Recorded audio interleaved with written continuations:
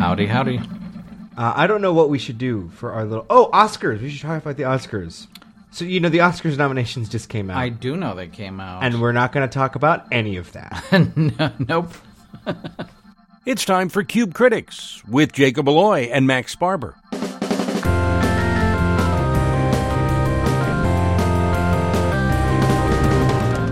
So, Max Sparber, this week I watched Echo. It is the new Marvel miniseries that's on Disney Plus about Maya Lopez, who's a Choctaw superhero, and she's working to take down criminal kingpin Wilson Fisk while trying to repair some familial ties that have been fractured. And she's also dealing with the echoes of her past, her ancestors that are giving her supernatural powers. And Echo. Yes, Echo. They echo, right? And this show is so fun. Echo has finally beat Marvel's greatest supervillain, pacing.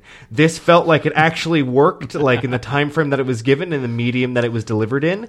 And there is so much little things that are just so integral to the story that are so authentic. So sign language is a huge part of this. The main character, Maya Lopez, is deaf and played by a deaf actress. Alaqua Cox is the name of the actress. And you see sign language used throughout the entire show. And based on the different levels of like how close of a family member she has, like how close they are related, is how much they know sign language. That was kind of a cool thing to watch. And also there's a lot of authenticity paid to portraying the Choctaw culture. Disney actually partnered with the Choctaw Nation and brought on consultants before filming even began to make sure that everything was presented correctly. And so, anyway, it's all around great representation, a great show. Check it out, Echo on Disney+. So I am not going to recommend a new movie. I'm going to recommend a revival because this one, it's very hard to see it nowadays. It's not on streaming. It hasn't been released as a DVD for years, perhaps a decade. This is a film from 1990 by David Lynch called Wild at Heart. It won the Palme d'Or at Cannes, but that was controversial. It was actually booed when it won because it's a weird and kind of edgy, strange, craggy, mean film, but I love it. The story tells of Nicolas Cage. He plays a character named Sailor Ripley. He's dressed in a snakeskin jacket and does an Elvis impersonation all the way through the movie, which Nicolas Cage was born to do. His girlfriend is played by Laura Dern, one of Lynch's greatest collaborators. She's hilarious in it. She's a delight. And Ripley breaks his parole, goes on the road with her, and so the whole film is just a bizarre American road trip. Lynch is obsessed with Wizard of Oz. This is his most Wizard of Oz films, including Laura Dern's own mother, Diane Ladd, who basically plays the Wicked Witch. She was nominated for an Oscar for the role. And it has Willem Defoe in the sleaziest role in film history, a character named Bobby Peru, who ropes Cage into a crime scheme that goes disastrously wrong. It's hard to see legally, so go see it. And it'll be playing at the Parkway Theater next Tuesday. Hey, this is Jacob Aloi. I'm one of the Cube Critics, and because I watched Echo for this week of Cube Critics, I decided that I wanted to know a little bit more about the process that the Choctaw Nation of Oklahoma went through when collaborating with Disney and Marvel to make the series. So I had the chance to sit down and interview the chief of the Choctaw Nation of Oklahoma, Gary Batton. Well, it's interesting. It started about a year ago. Sidney Freeland and some of the other people came down to our powwow, which happened at that time was in November.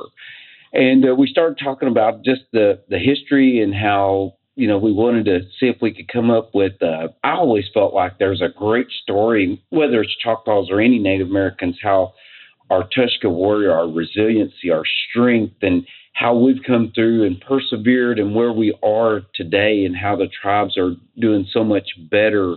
And so it led from that discussion to Sidney and them talking to us later on in regards to Marvel and Disney coming through and wanting to do this story of Echo and the continuance of that story, I guess, if you will, and just turn it more into the Native American theme, which we were so excited to hear about. And so that's how it began. Do you see this series with Marvel as one of those, a part of that effort, like you said, to be able to keep parts of these stories and keep these important cultural things alive? Yes, and that's probably the reason why I embraced it so much, because whether it's Dances with Wolves, whether it's Echo, you hate to say it, but the rest of the world, that's their perception of us as Native Americans. That's with it being Marvel. Of course, it's just me. I love Marvel and the series and so on. But I wish we could have told a little bit more realistic story.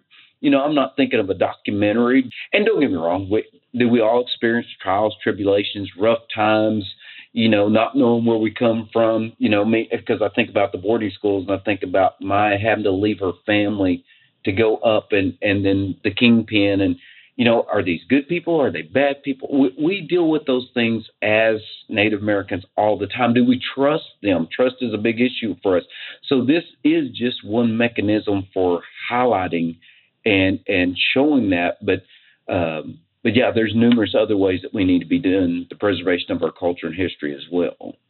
I think about shows like Reservation Dogs, Rutherford Falls, and now, of course, Echo joining that pantheon of this kind of renaissance of Native storytelling in the media right now.